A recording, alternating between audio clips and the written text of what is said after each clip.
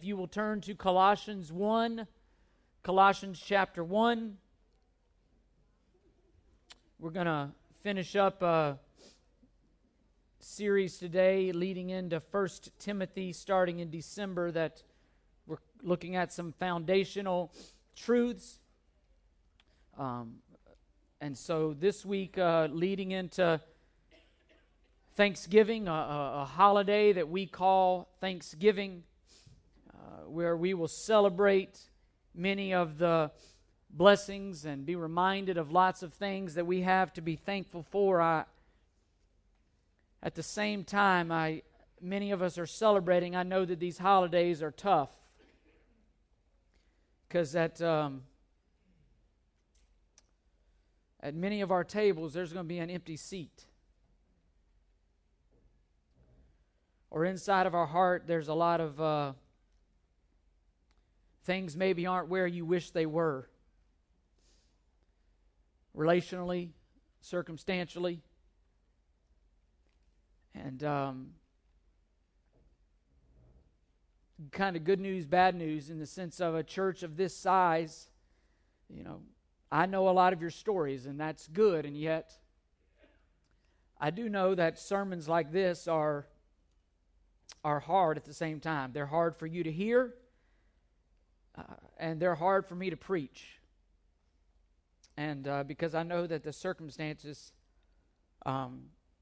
many of us feel like, the Lord has slayed us in some regard. And yet Job says, though you slay me, I will trust you. I'll trust you.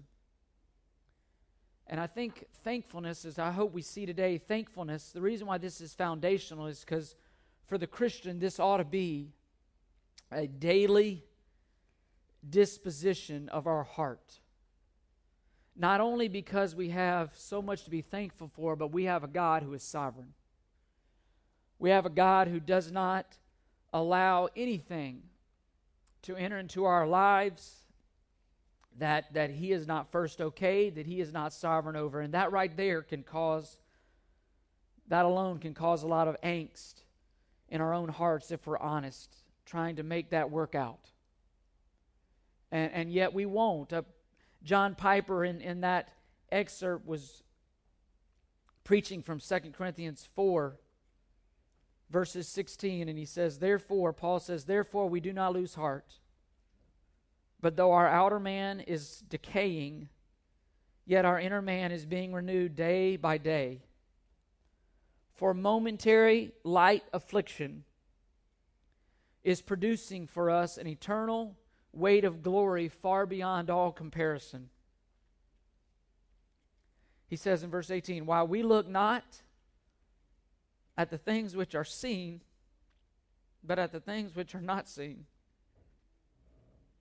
For the things that are seen are temporal, but the things which are not seen are eternal.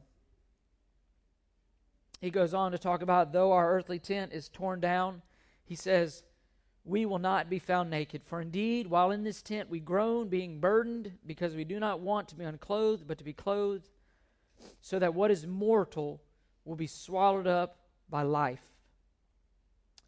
Now He who prepared us for this very purpose is God, who gave us the Spirit as a pledge. It doesn't make things easier, but it does give us the ability, I think, to keep walking, to put one step in front of the other, knowing that our God has not lost control, that God is not out of control. And all of this, this disposition, this thankfulness, as we'll see today, it has everything to do with the gospel. We as a people this has everything to do with the kingdom of God, not the kingdom of this world, not this temporal earthly tent that one day we'll set aside for an eternal dwelling. It has everything to do with the gospel. It has everything to do with the vertical relationship with our King. We focus on the horizontal. And as Paul said there, it doesn't last. God is focused on that which is eternal. God is focused on that which pertains to His glory. And I was talking with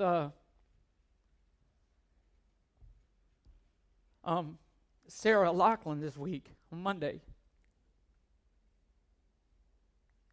And just asking her how she was doing. And, it blew me away because she said, this is a mom who has 6 little ones that miss their dad. And she said this, she said, through Tom's death, they have had the opportunity to lead numerous friends and teammates. Tom played football at NC State, was a very, very good football player.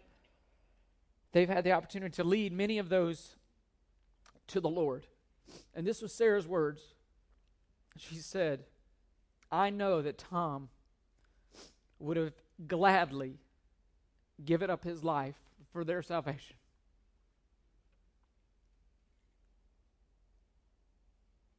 That's a strong statement. Coming from a mom who's raising 6 little ones. And yet she was thankful.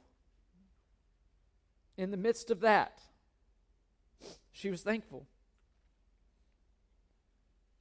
And I was reminded that day that we do not look to that which is seen, but that to which is unseen.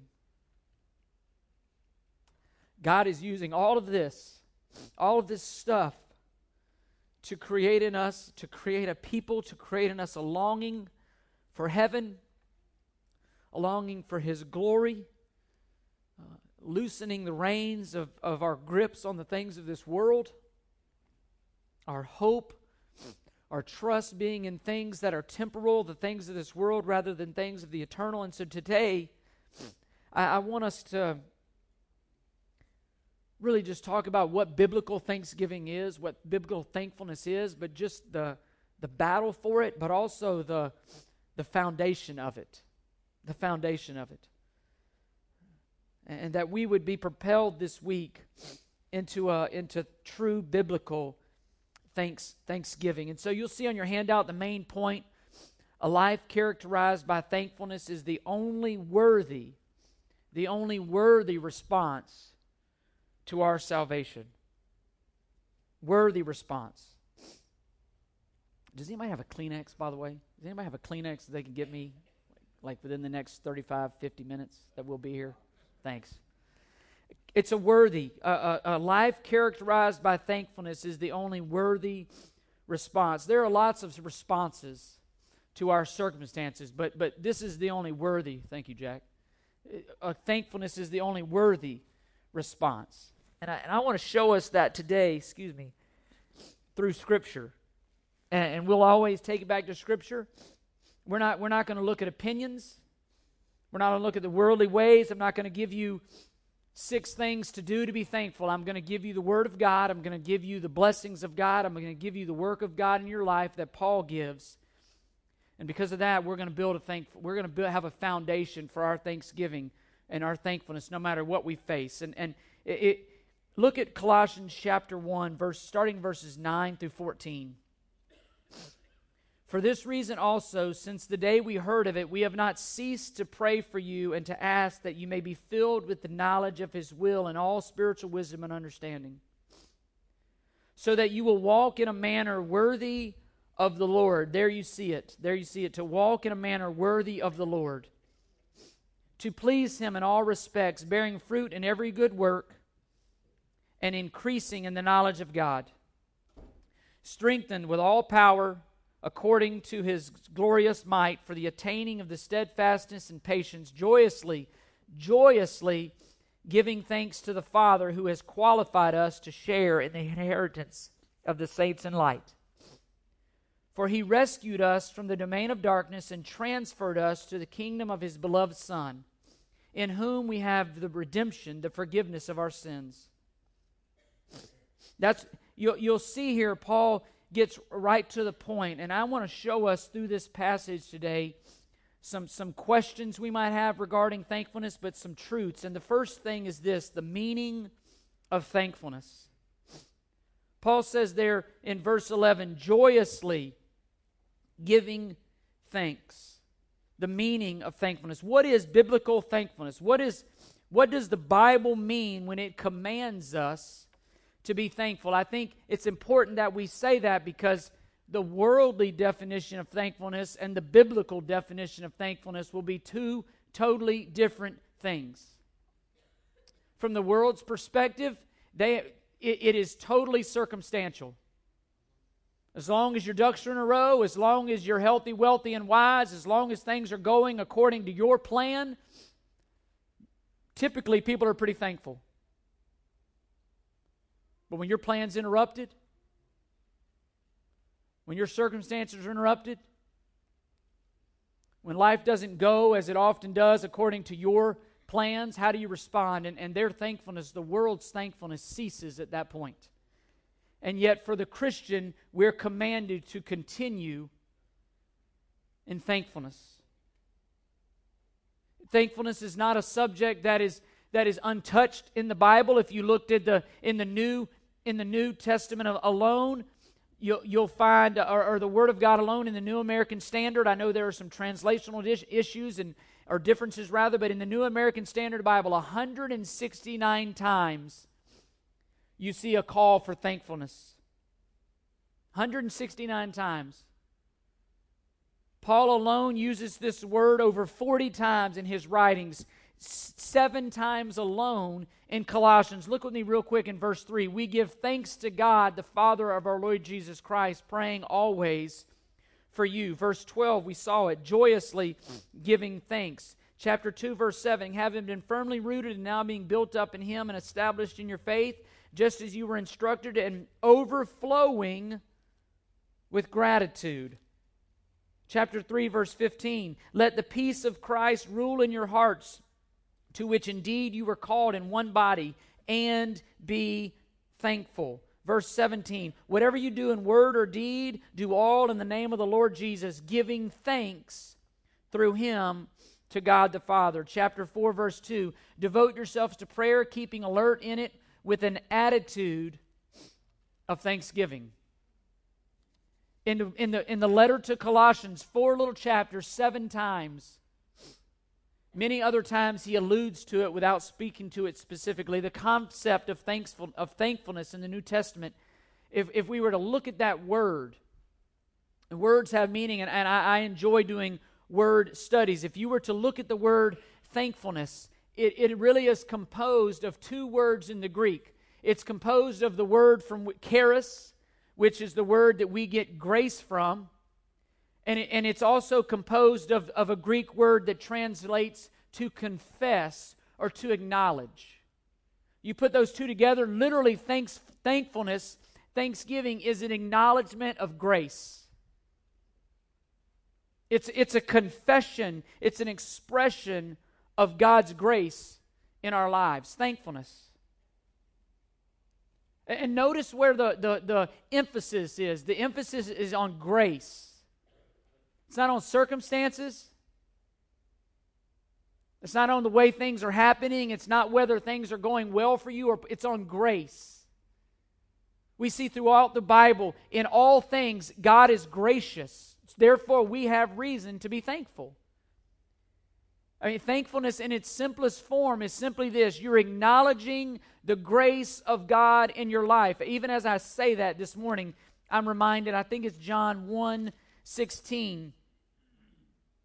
Yeah, it says, for of His fullness we have all received, and grace upon grace.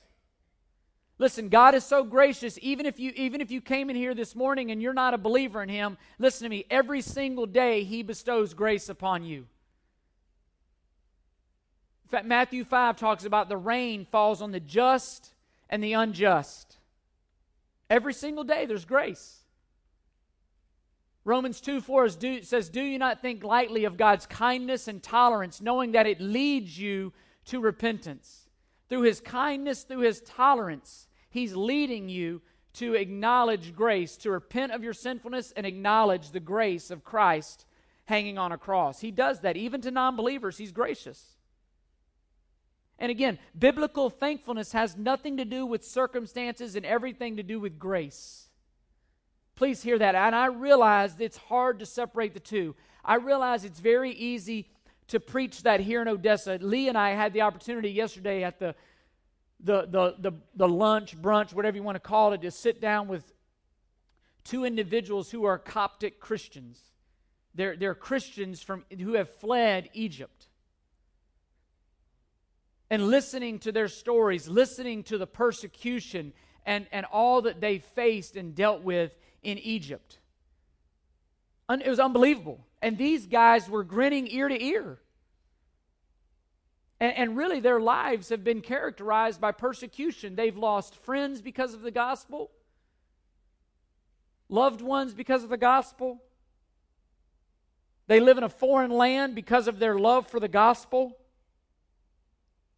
And yet, they were thankful. I would bet their thankfulness exceeded ours.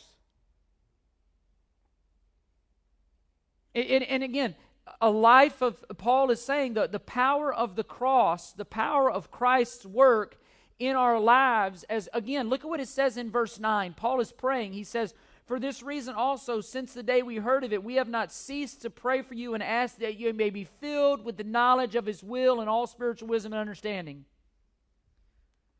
It's almost like a businessman who never goes to the warehouse and takes an inventory of all the goods in his warehouse. You know what he does? You know what he forgets because of that? He doesn't realize how much he has. Paul is praying that they would understand the greatness of God's work in their lives, that they would understand through a knowledge of God and of His will, that you then would be fueled. You'd have a ledger that shows your assets, and therefore you'd see that your assets are far greater than your liabilities. That you'd be filled with the knowledge of His will. And that understanding God not only in His person but His acts fuels our thankfulness. It empowers us, verse 10, to walk in a manner worthy of the Lord, giving thanks to the Father, a life characterized by a thankful heart. Why? Because of God's grace. Taking the time day by day by day to understand, but to acknowledge God's grace. It does, and again, it doesn't mean that we don't fight for rights, that we don't fight against injustice, or that we're happy with the way everything is. We're not immune to injustice. We ought to take up the cause of certain individuals. We ought to fight for biblical principles and fight for what is truth and hold on to that. But we're still thankful. We're still thankful.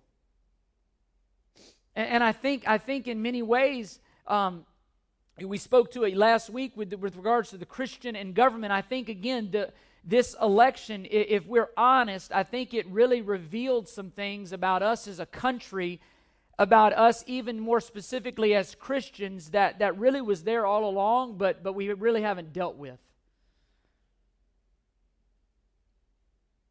I mean, we live in a world that faces very, very complex moral issues, and how to apply the Bible to these and the gospel to these things can be very complicated, especially when there are things about each candidate that we may strongly agree with and strongly disagree with. And these things can eat at our thankfulness. Think about all that was in play. I was sitting there this week thinking about it. All the issues. You had abortion, civil rights, racial reconciliation, equality between genders, gender issues like what is a man and what is a woman, the definition of marriage. You had taxes, you had health care, you had immigration, you had foreign policies, you had Supreme Court nominees. All of those things were in play. You're going to the polls and you're voting for somebody, and all of those variables are in play, and listen to me, no one person agrees with those things. The reality is, neither candidate aligned with the Bible very much on either one of those things. And that makes things very complicated. You think about the reality that we as Christians are voting for a non-Christian to be our leader. That right there is complicated. mean, we're asking somebody who has a totally different set of morals and entire view on the world in many regards. We're asking them to be our leader. That's complicated. It's a cause for division. It's a cause for unthankfulness. I mean, not only the fact that you factor in culture and ethnicity and race and your upbringing on all those issues, the reality is this: how you were raised affects how you view those issues. That's just a reality. Unfortunately, I mean, this is going to be obvious. I only know what it's like to be a white male. I'm not trying to be funny. That's all I know. That's the only life I've lived. That's the only eye gate that I've looked at anything in this world through. And that comes very natural to me, for better or worse. And I have many friends who are of other ethnicities and Christians, and yet their ethnicity plays an impact on how they view these things and even how they would rank those 10 or 11 issues that we faced. And I say all that because all of these things can eat at our thankfulness. And we as Christians can be careless and we can let our flesh rule out. There were many hot buttons and many big issues in this last election that affected my vote. And if I were to rank those things, my ranking of those issues would probably be different than yours. And my point is this: even that right there, if we're not careful, can be a source can be something that eats at our thankfulness, because it can cause division. And even as Christians, we have to be very careful how we view these things, and be careful that we're not filtering even the Bible through filters and lenses that go beyond the Bible, instead of just allowing the Bible to speak. Allow the Bible to speak. And our job is to obey it. And again, all of those things affect how we walk. All of those things affect our unity. And I don't want you to think for 1 second, I didn't get a bunch of emails from the sermon. The reality is it caused a lot of wonderful this week conversations with people. Even helping me to see things from another viewpoint, because of this. We as a body of Christians are called to rejoice and to weep with our brothers and sisters of all colors and all nationalities. Romans 12, we weep with those who weep, we rejoice with those who rejoice. And we learn to do this by getting involved. By getting involved with other people who are different from us, learning to see things from their perspective, learning to empathize and to walk down the road that they walked. And again, that makes us healthier as a body, better equipped with the gospel, but it also challenges us. And in the midst of the great diversity, even amongst this crowd, in some ways there's not a lot of diversity, and in some ways there's a lot of diversity. And all of that creates an opportunity to eat away at our thankfulness, because you don't see things the way I do, and you don't see and I don't see, and yet the work of God in our lives and the work of this Bible, and as we saw, the sanctification process is all of us taking all of who we are and conforming it to the image of God. And that's a work that all of us are involved in. All of us need to learn how to love one another, and all of these things, again, they can eat at our thankfulness. There are some people in this room that are probably elated that Trump is our president, and there are others in this room that couldn't be more discouraged that he's our president. You see the point? Thankfulness. All of this, every point, at every point, there's a fight to be thankful no matter what. And my encouragement is that we be gracious with one another. That we confront one another where confrontation is needed, that where offenses are made, that we be open even to being rebuked, where maybe we say things and do things that just aren't biblical. And we be open to that. At every point, there's a fight to be thankful. At every point, Satan wants to erode our accounting of God's graces in our lives. That's what I'm trying to get at. And he would love to use, even in this church, this election to do that. Never mind all the other things that go on in this world that he can use to eat at our thankfulness. Daily give an accounting of God's grace. Daily coming to the Word and be reminded of just how gracious He is. An accounting of grace, that's biblical thankfulness. Not just circumstances, not just when times are well, an accounting of grace at every moment of our lives. Paul is saying here, you have much to be thankful for when it comes to the gospel. You have much to be thankful for when it comes to God's awesomeness in our lives. But not only the meaning of thankfulness, you'll see there in your handout the battle for thankfulness. And I said all that to lead into this. All of those things I just mentioned, Satan would love to use those to eat away at our thankfulness, to eat away at our unity, to get our flesh involved. And it requires tremendous discipline. It requires tremendous focus to maintain a thankful heart. Here's the reason. We tend to forget. I thought about as I was preparing this, we looked at it a couple weeks ago, but in Psalm 103:2 it speaks, we tend to forget. We tend to allow things that pop up in our lives to erode our thankfulness and to forget that God is an awesome God. Listen, in Psalm 103:2 it says, "Bless the Lord, O my soul, and forget none of His benefits." I think it's very possible that we forget a lot of the Lord's benefits.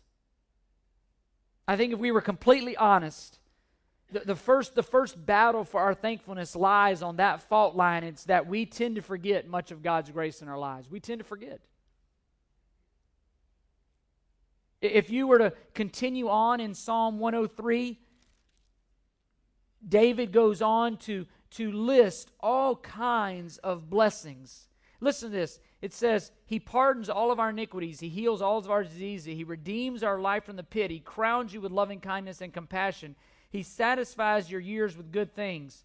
He performs righteous deeds and judgments for all who are oppressed. He made known His ways to Moses. He acts to the sons of Israel. He's compassionate and gracious. He's slow to anger. It says, He has not dealt with us according to our sins, nor rewarded us according to our iniquities.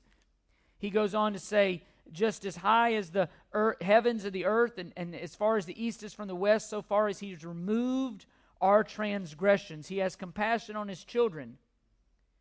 He goes on. And as I read that, here's what I was convicted about. If I was to give an accounting of God's grace, much of what David wrote in Psalm 103 would not have made my list. Why? Because I tend to forget. And yet every single one of those that I just named off are in your life and they're in my life. And it's a source for thankfulness. And what happens is this, we end up with less of an inventory in the asset catalog of our lives, and we end up with a greater inventory in the debit category of or the liability category in our life, and guess what happens? We lose thankfulness. Our thankfulness ends up in a deficit. When the reality is, if we really rightly understood God's grace and were in this Word, we would continue in the asset category. The assets would overwhelm the liabilities. No matter how great, there are some liabilities in your category, listen to me, that are devastating, and yet God's grace continues.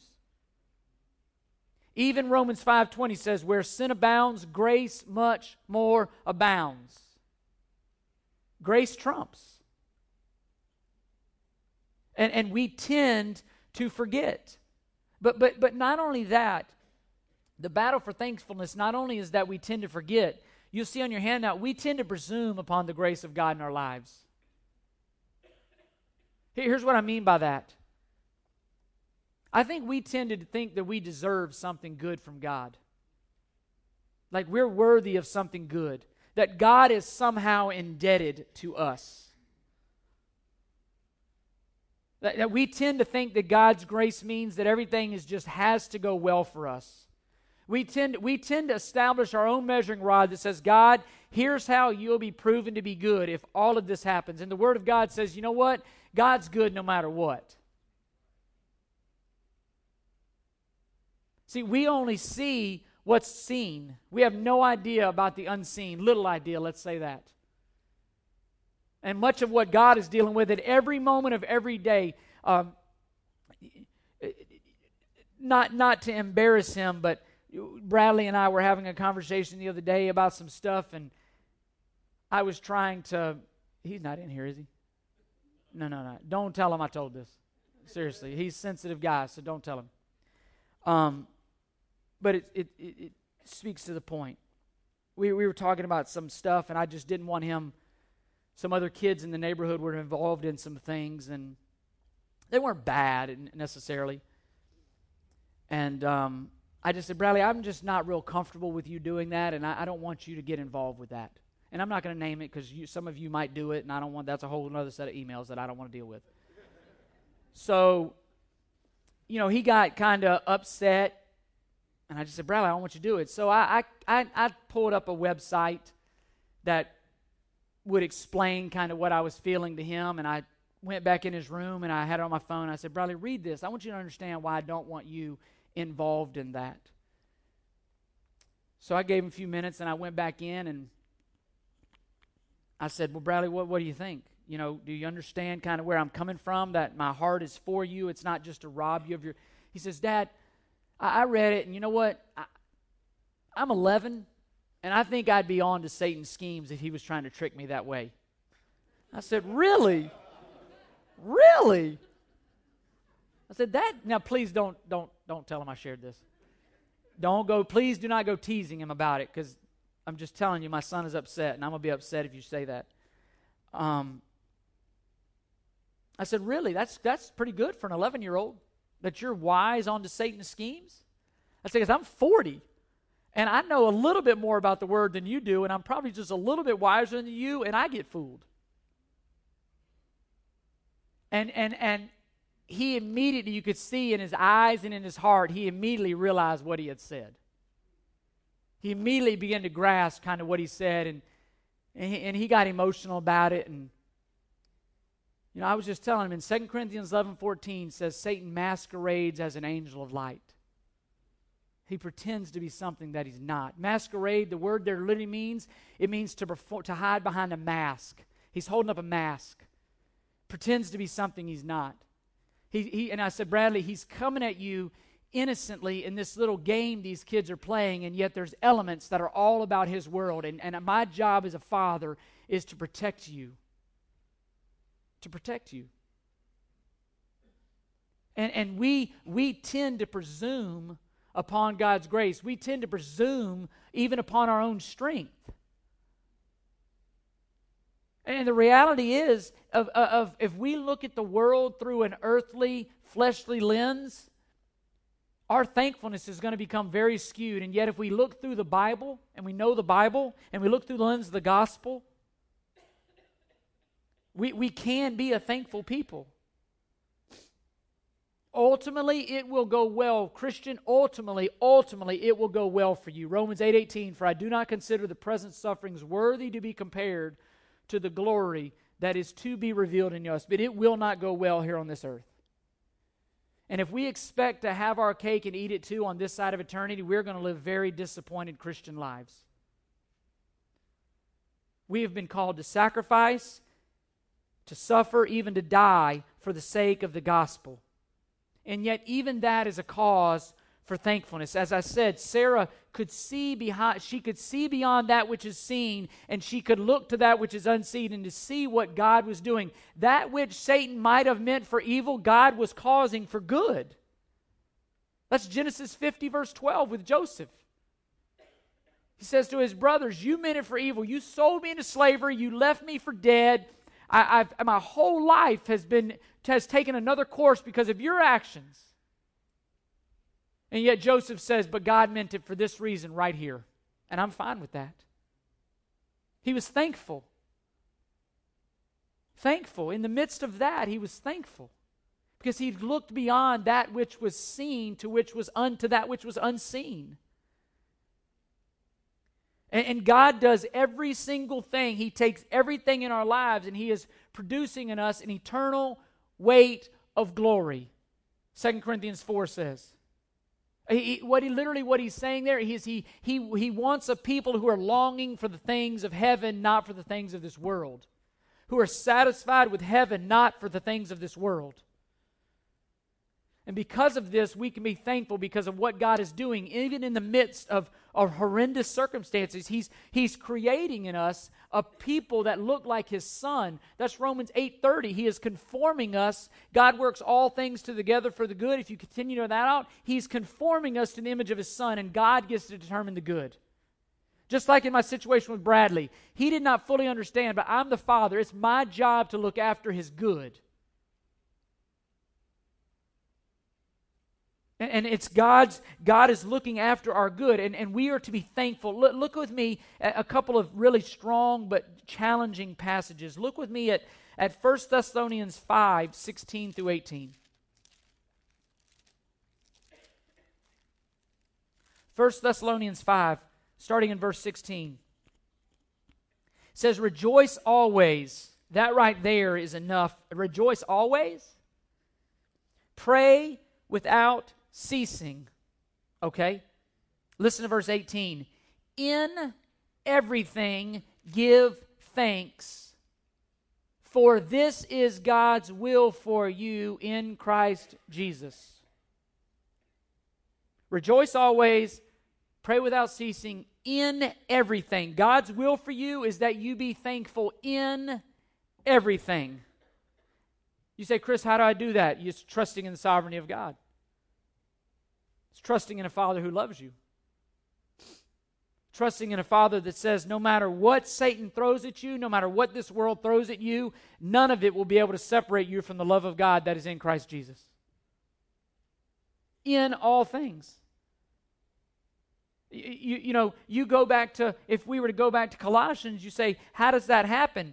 It's in a knowledge of His will, in all spiritual wisdom and understanding. The reality is this: thankfulness is a product of a life that is growing in the knowledge of God, that produces spiritual wisdom and understanding. It goes back to our sermon a couple weeks ago when we talked about sanctification. We talked about maturation as believers. Little kids, immature little kids, they don't see things the way that you see them. All Bradley saw was, I was robbing his joy. I was taking away something that was going to rob his fun. The reality is I was taking away something that was going to rob his joy ultimately. That Satan would love to use in another way. But it came from spiritual wisdom and understanding. It came from maturation. And it's the same way for you and I. And a worthy walk that pleases God occurs in those who recognize but also stay occupied with God as their Heavenly Father. They never get over the fact that you have a Heavenly Father who loves you, who is for you, and will never forsake you. They never get over the amazement of that though you were a sinner, Christ died for you. Romans 5:8, while you were yet sinners, Christ died for you. Romans 5, 9, and 10, that you were enemies of the cross, and He sent His Son to die for you. Be thankful. But not only in everything, if you were to flip to the left, Ephesians 5:20 says, always giving thanks for all things in the name of the Lord Jesus Christ. That's a whole different ballgame. It's one thing to be thankful in something. It's a whole different thing to be thankful for it. Again, what is God doing in it? You've got to see that. That requires spiritual wisdom.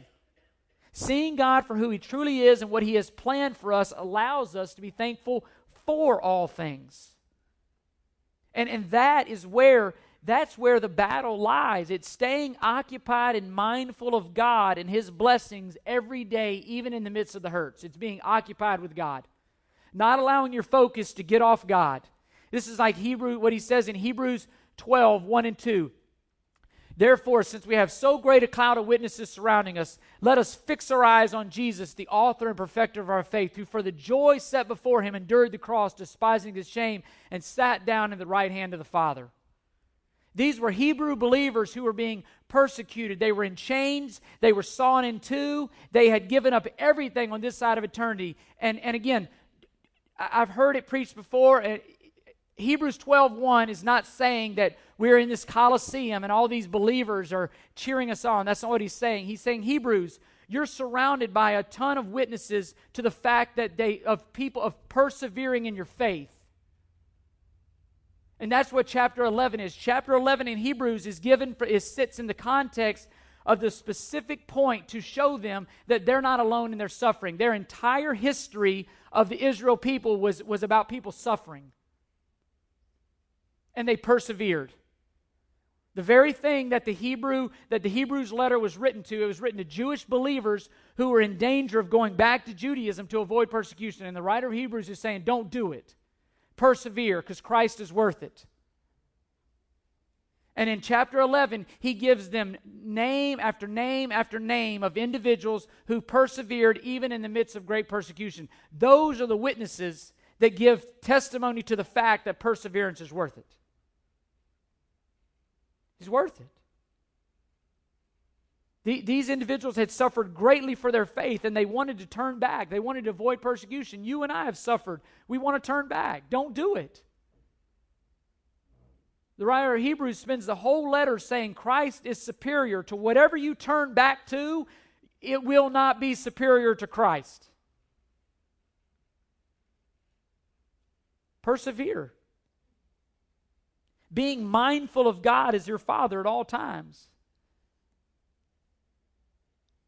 You know, don't be like our kids. It's Christmas coming up. Your kids, you know, they may give you a list of 10 things. I promise you, if you get them 9 out of 10 things on that list, you know what they're going to ask about?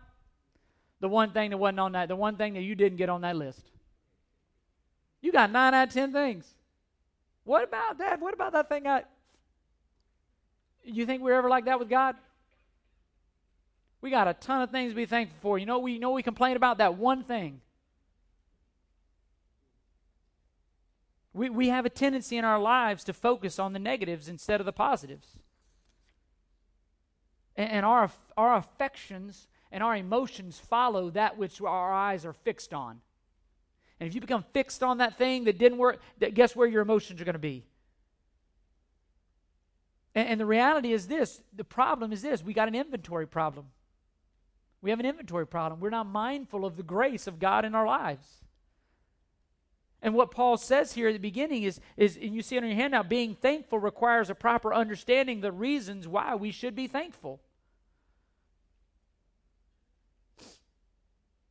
And if you're ignorant of God's blessing, if you're ignorant of God, or ignorant may be a strong word, but if your understanding of God and of this word is elementary, as he says in Hebrews 5, you're going to have a hard time understanding what God is up to.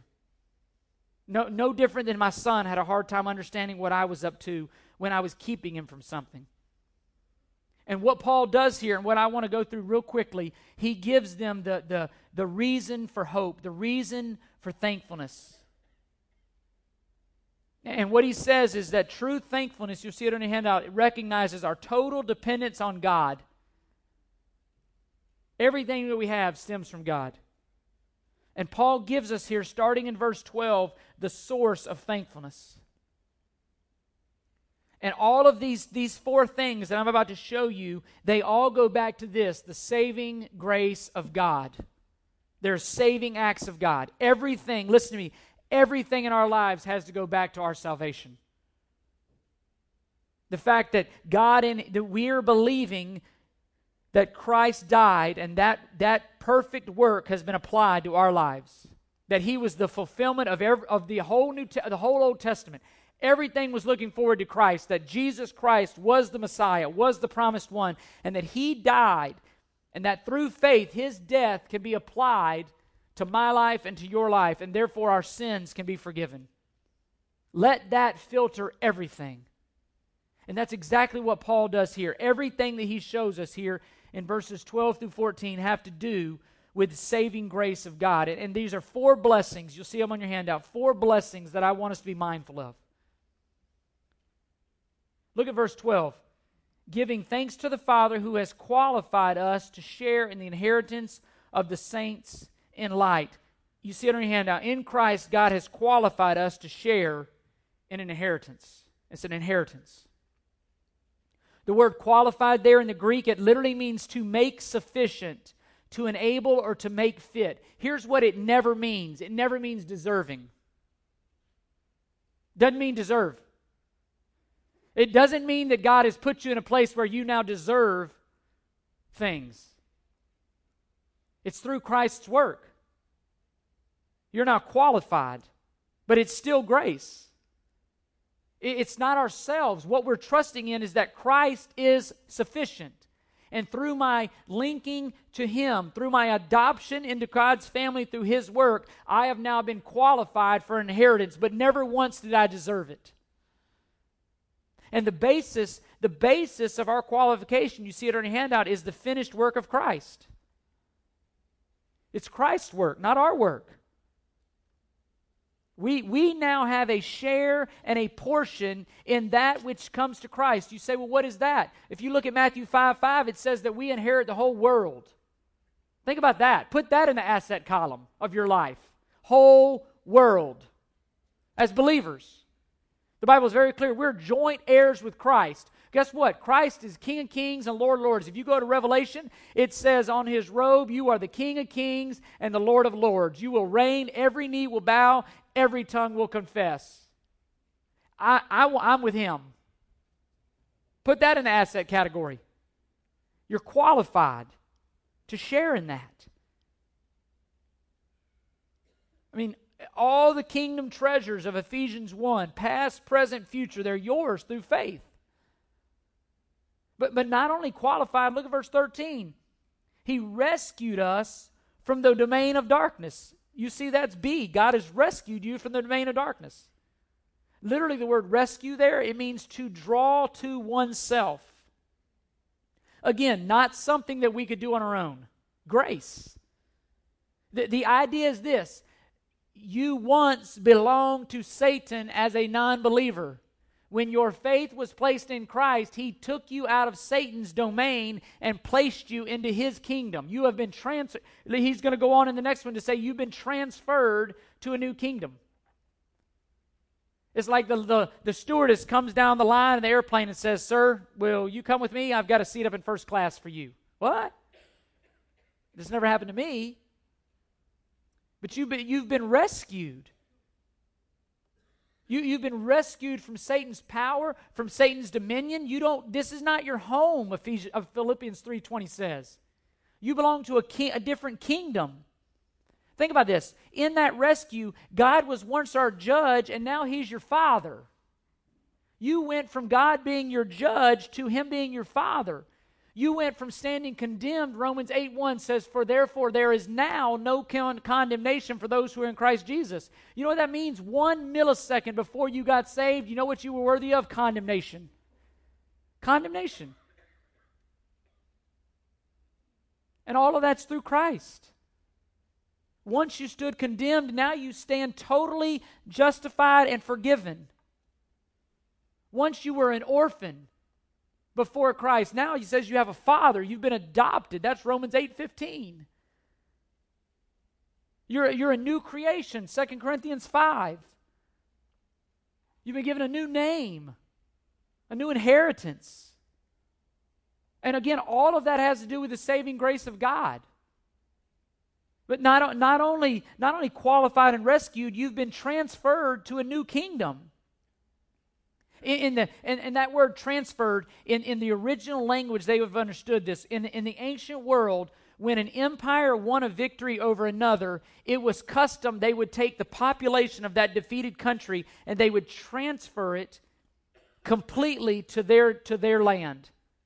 We see this in Israel's history. The northern kingdom, they were conquered, they were taken to Assyria. The southern kingdom was conquered of Israel, they were taken to Babylon. Literally what Paul says here is, in salvation, God transferred you from a kingdom ruled by Satan into His own kingdom. New citizenship. You've been rescued from Satan's domain of darkness and placed in the kingdom of light. You now possess Ephesians 1:3, every spiritual blessing. 2 Peter 1:3, seeing that His divine power has given you everything you need for life and godliness. Everything you need for life and godliness. He transfers you into His kingdom, and He basically gives you everything you need to thrive. And we have to apply that by faith. And we are here, you and I are here to represent that King. But not only qualified and rescued and transferred, he also says in verse 14, in whom we have redemption, the forgiveness of our sins. The reality is our sins are ultimately what stood between us and God. And because of that, we deserved wrath. And God put Christ on his own Son on a cross. And all of his wrath, we saw that 3 weeks ago, all of his wrath he poured out on his Son. So that you and I could be justified and he would not have to put his wrath on you because of your sins, because he rightly put it on his Son. All of that is only yours through Christ Jesus. If you're here and you're not a believer in Jesus Christ and you remain in your sins, none of that is yours. All that is waiting on you is condemnation and wrath because of your sin. And yet God in his great grace has offered qualification, rescue, transfer, and redemption. And all of that, listen, all of that is the gospel. It's the gospel. When we share the gospel with people, we got to make sure they understand that. It's not just, get your sins forgiven and then go live how you want to live. No, get your sins forgiven and now live the rest of your life representing the King who forgave you of your sins and provided you everything you need for life and godliness. I mean, literally, you see it in your hand now, just a quick inventory of assets. Christ, through his finished work on the cross, listen to what he gives you. In exchange from darkness to light. From darkness to light. From slavery to freedom. From condemnation to forgiveness. From power of Satan to the power of God. And listen to me, the emphasis and the focus on all of that is the person through whom God did that, and it's Christ. It's Christ. All of those blessings come through Christ. And here's the point. Look down in Colossians to 1:18. Here's the point of it all. The point of your life, the point of my life. Colossians 1:18. He is the head of the body, the church, talking about Christ. He is the beginning, the firstborn from the dead. Listen to this. So that he himself would come to have first place in everything. Here's, if I can summarize the source of thanksgiving in our lives. The place where God wants to take all of us, no matter what it is, this is the place he's taking us, his children, you and I, believers. If you're a believer in Jesus Christ in this room today, this is where he's building us. He's getting us to the place where we can say this: Christ is enough. Christ is enough. We go all the way back to Job 13:15. Though you slay me, I'll trust you. Why? Because here's the one thing here's the one thing that can never be taken from me: Christ. Christ is enough. And you think about the impact that attitude would have on the gospel of Jesus Christ to those around you, that Christ was enough. Why did all the apostles willingly die for the gospel? Because Christ was enough. Did they fight for the Bible? Did they stand up? Yes. But in the end, Christ was enough.